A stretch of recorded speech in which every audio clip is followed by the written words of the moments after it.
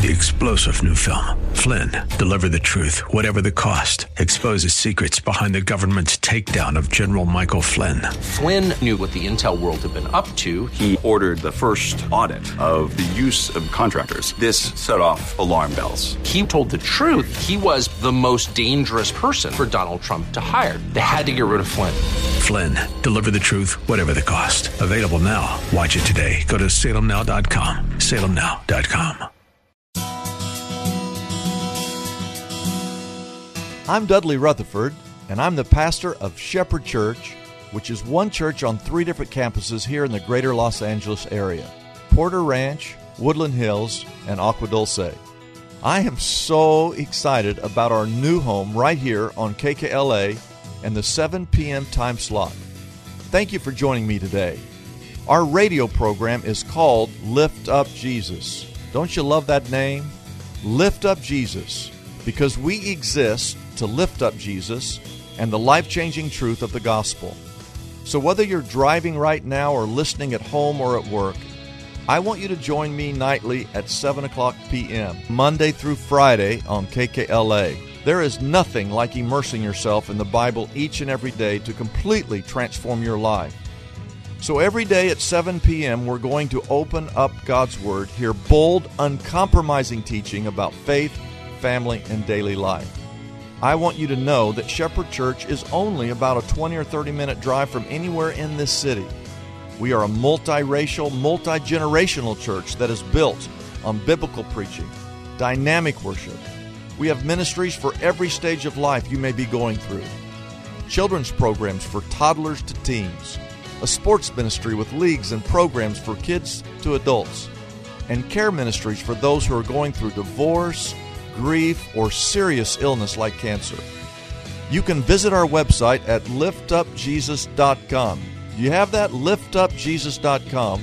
Thank you for tuning in to Lift Up Jesus with me, Pastor Dudley Rutherford. You'll be enriched and encouraged by today's message. So let's dive right in. Take your Bibles, if you will, and your sermon outline. I want to continue to lay the groundwork for the entire year. I'm just trying to get you to think about things that are eternal so that you might have a proper perspective in life and set your priorities in proper order and then know your purpose, why God has you here. And my first point, I want to talk about 3 things that are eternal. And the first one, I want you to write this down, is the Word of God. The Word of God is eternal. Matthew 24, verse 35 says that heaven and earth, which is where you live, will pass away. But my words will never pass away. Psalm 119, verse 89 says, your word, O Lord, is eternal. It stands firm in the heavens. We've talked in recent weeks about how nations rise and fall, that kingdoms come and go, but the word of God will never pass away.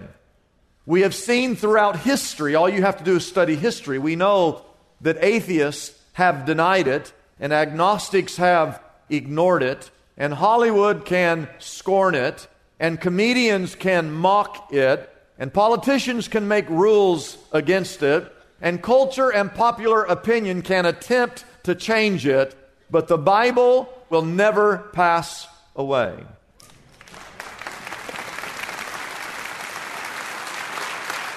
Now, here's a guy named William Tyndale. Now, William, we know that he could speak 8 different languages.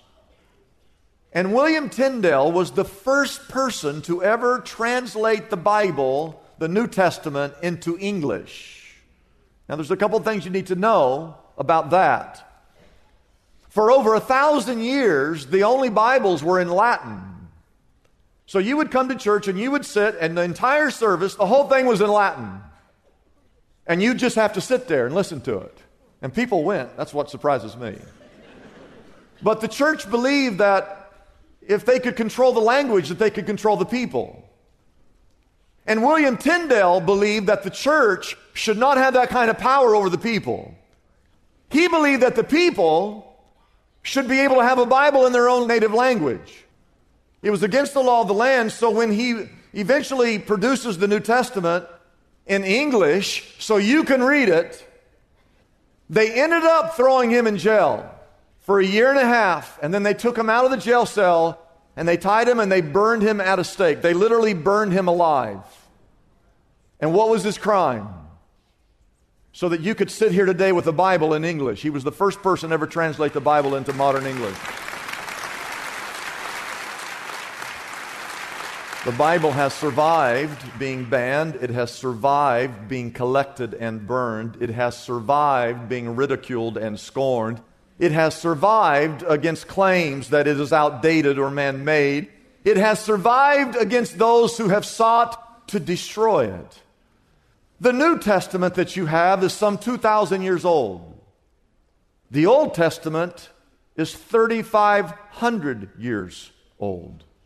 Just a few years ago in 1947, in the caves of Qumran, they found what's called the Dead Sea Scrolls.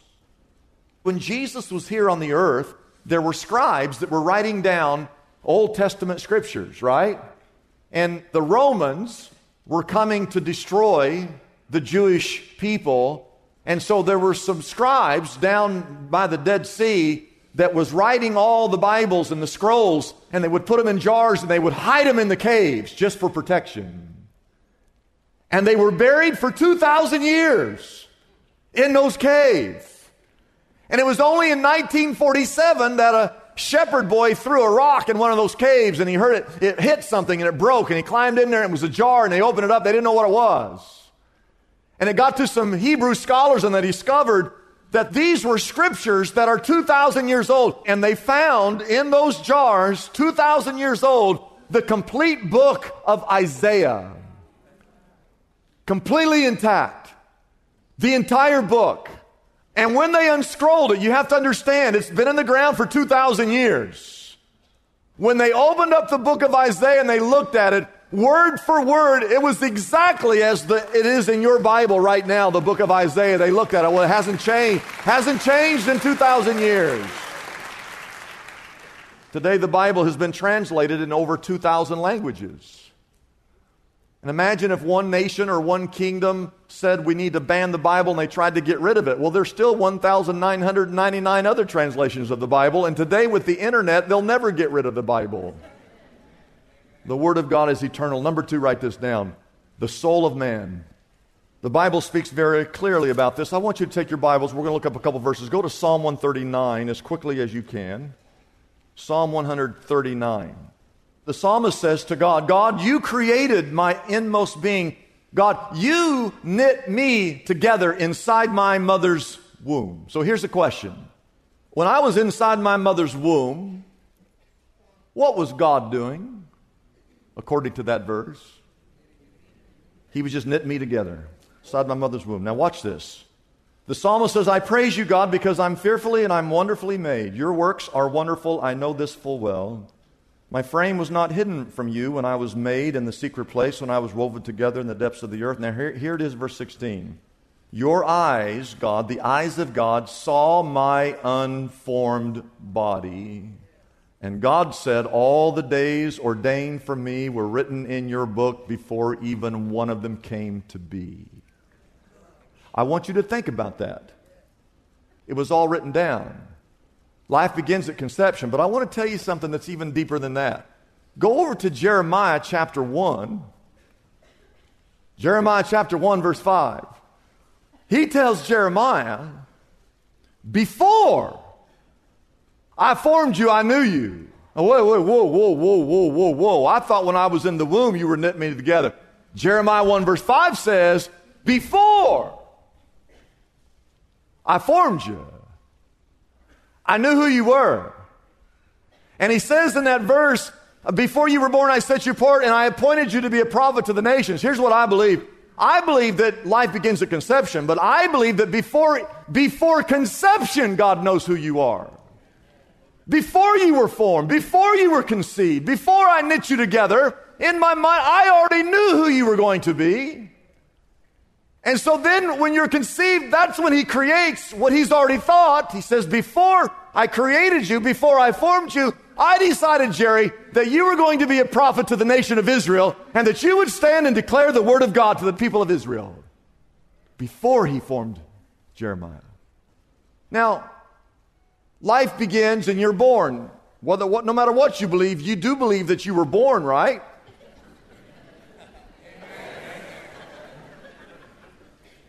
And you're made in the image of God, and God is eternal. And you live 5 years, you get to live 5 years, you get to live 15 years, 50 years, 70 years, 80 years, 90 years, maybe 100. Do not think that life consists just of this life, but here's what happens. The earthly body will one day die, but your soul, the essence of who you are, is ushered into a place called eternity.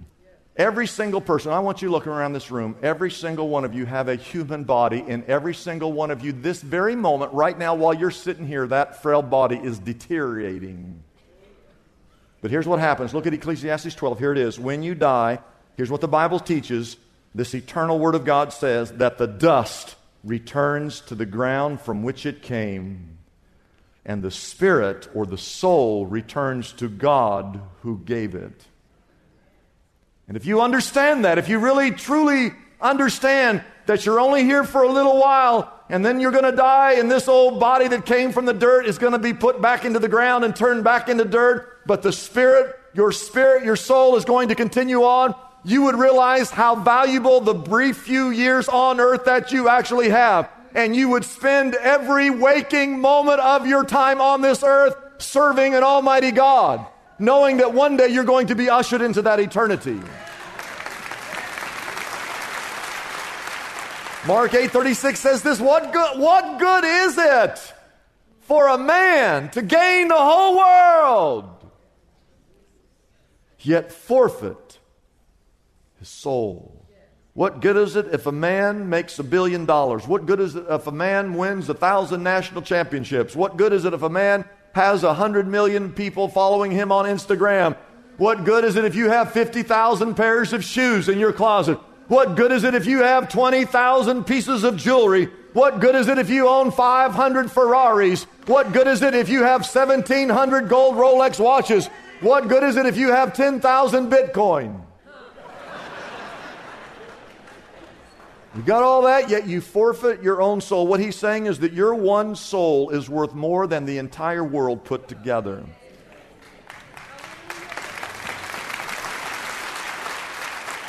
There are 8 billion people on this earth. They've all been born. They're all living.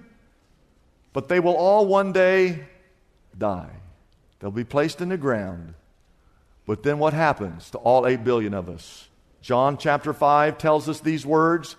Do not be amazed at this, for a time is coming when all who are in their graves will hear his voice. And what? Verse 29 says, you're going to come out. And those who have done good will rise to live, and those who've done evil will rise to be condemned. The soul of man is eternal. Don't live for just now. Live for the eternal. And number 3, write this down. The Word of God is eternal, the soul of man is eternal, and the love of God is eternal. We know that God is eternal because the Bible says in Hebrews 13:8, He's the same yesterday, today, and forever. God is eternal. We learn from 1 John 4:8 that God is love. So if you do the math, God is eternal, and God is love, then God's love is eternal. The grace of God is eternal. The mercy of God is eternal. In Psalm 136, there are 26 verses. If you just look at the first verse, it says, give thanks to the Lord for He is good. But it has this line, His love endures forever. And in each of those 26 verses, in one chapter, it says, His love endures forever. His love endures forever. There's 26 verses in one chapter, and in every verse, 26 times in that one chapter, it says, His love endures forever. His love endures forever. Well, there's 2 times. His love endures forever. His love endures forever. His love endures forever. His love endures forever. 26 times. He's trying to tell you something. His love endures forever. God is love. God is eternal. The love of God is eternal. Now listen to me. Listen to me. Listen to me. He loves you before you were ever born. In fact, He loves you before you were conceived. He loved you when you were conceived. He loved you when you were in your mother's womb and He was in there knit you together. He loved you after you were born, and He loves you right now. With all of your messed up life. With your broken heart. With your sinful ways. And He loves you if you serve Him, and He loves you if you don't serve Him. He loves you if you obey Him. He loves you if you don't obey Him. He loves you if you're following Him. He loves you if you're running away from Him. He loves you. The most powerful human illustration of that was when God told Hosea, the Old Testament prophet, to go down on the street corner where there was a woman down there who was selling her body. She was a woman of ill repute, and God told the preacher, go marry that woman. And Hosea said, what do you want me to do? He said, I want you to go get that woman of ill repute and get her off the street and bring her into your home and make her your bride and to love her the way I've loved you. And Hosea goes, okay. And he goes down there and he gets that woman off the street and he brings her into his house, and she's redeemed and she's made whole and she's loved and she's provided for and she's cared for, and she's in this house when she didn't deserve such love, but she was loved anyway. And then one day, Hosea wakes up and his wife is gone. Where did she go? And he looks and she's back on the streets. She's back selling her body again for a price.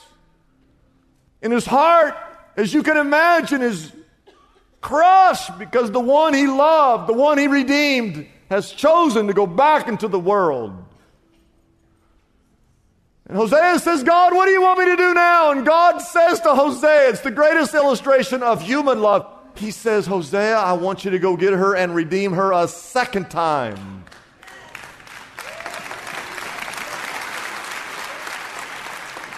Lord, what in the world are you talking about? I've already done that once. But God says, Hosea, I'm a God of the second chance. I want you to go get her and redeem her again. But God, she has embarrassed me. She has broken my heart. She sets a bad example for all the couples in our church. That's not what I imagined a preacher's wife would be doing. And God says to Hosea, Hosea, my love never ceases. I don't care where she is. Go get her and bring her back and restore her and redeem her again, because that's who I am.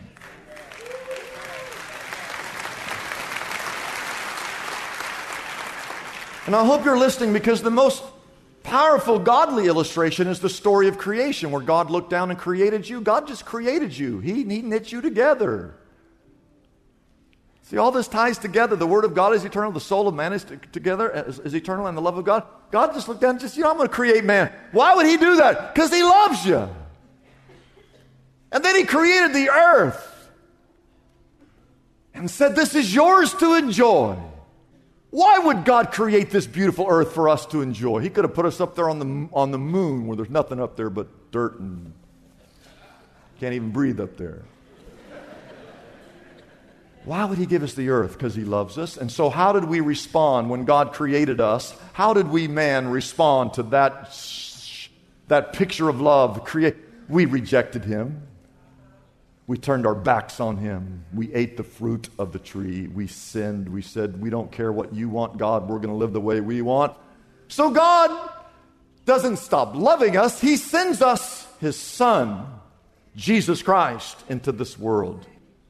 God came to this earth in the flesh. He walked amongst men. And why would God send Jesus down on this earth? Well, to love on us some more and to set an example for us and to teach us and to heal us and to forgive us and to pray for us and to set a good example for us and to just to help us. That's why He sent Jesus here. So now we have God's Son here walking with us. And so how do we respond to that? Oh, we rejected Him. Again, we turned our backs on Him. We cursed Him again. We ran from Him again. And we nailed Him to a cross. God allowed His own Son to die on a cross for the sins of the world, to forgive the ones who actually nailed Him to that cross. He died to heal you. He died to forgive you. He died to set you free. And so He dies on a cross. He's buried, and 3 days later He resurrected. And now how do we respond? We reject Him again. Surely we're not that dumb. We turned our backs on Him again. Think about this. Jesus died on a cross for every single person, and how many people still reject that love? If I were God, I would turn you all into French fries. I'd zap every one of you. But no. You can run 1,000 miles away from God, but God still loves you. Today, He sent you here to hear this message that the love of God, He loves you whether you follow Him or whether you don't follow Him. He loves you whether you obey Him or not obey Him. He loves you whether you say yes or whether or not you say no. He still loves you. He loves you before you were born. He loves you when you were born. He'll always love you, and He will never stop loving you. He says this, I've always loved you. I love you now, and I'll never stop loving you. You say, how do you know that? The Bible says these words in Romans chapter 8. For I am convinced that neither death nor life, neither angels nor demons, neither the present nor the future, nor any powers, neither height nor depth, nor anything else in all creation will ever be able to separate us from the love of God that is in Christ Jesus our Lord. Oh.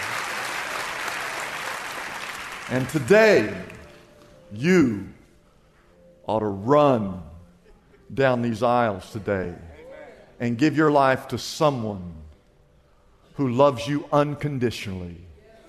Someone who will be faithful to you. No matter what you do or where you go, He will love you. He will always seek to redeem you and to restore you when you have fallen. He gave His life so that you might be free, that you might be set free.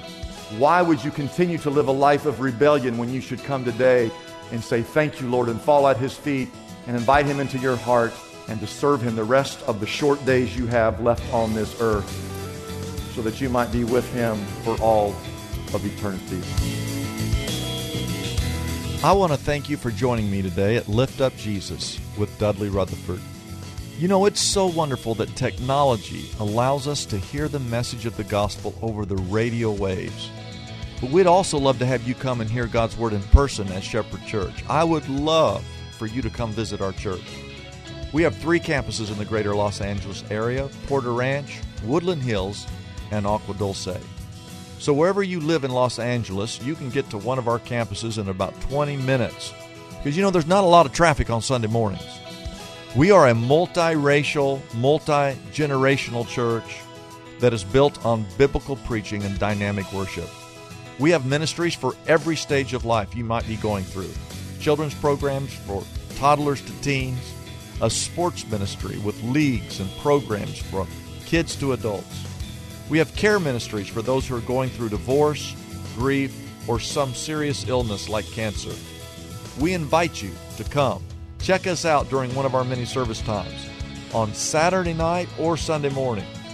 Visit our website at liftupjesus.com. That's liftupjesus.com to get more information about our church, our locations, and our service times.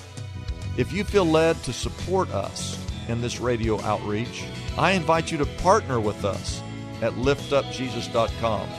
Would you come and help us lift up His name? Come and help us lift up Jesus to this lost and dying world. For a financial gift of any amount, we will send you our Anchored Bible Study Journal. This journal features a Bible reading plan. There's a page to journal for every day of the year.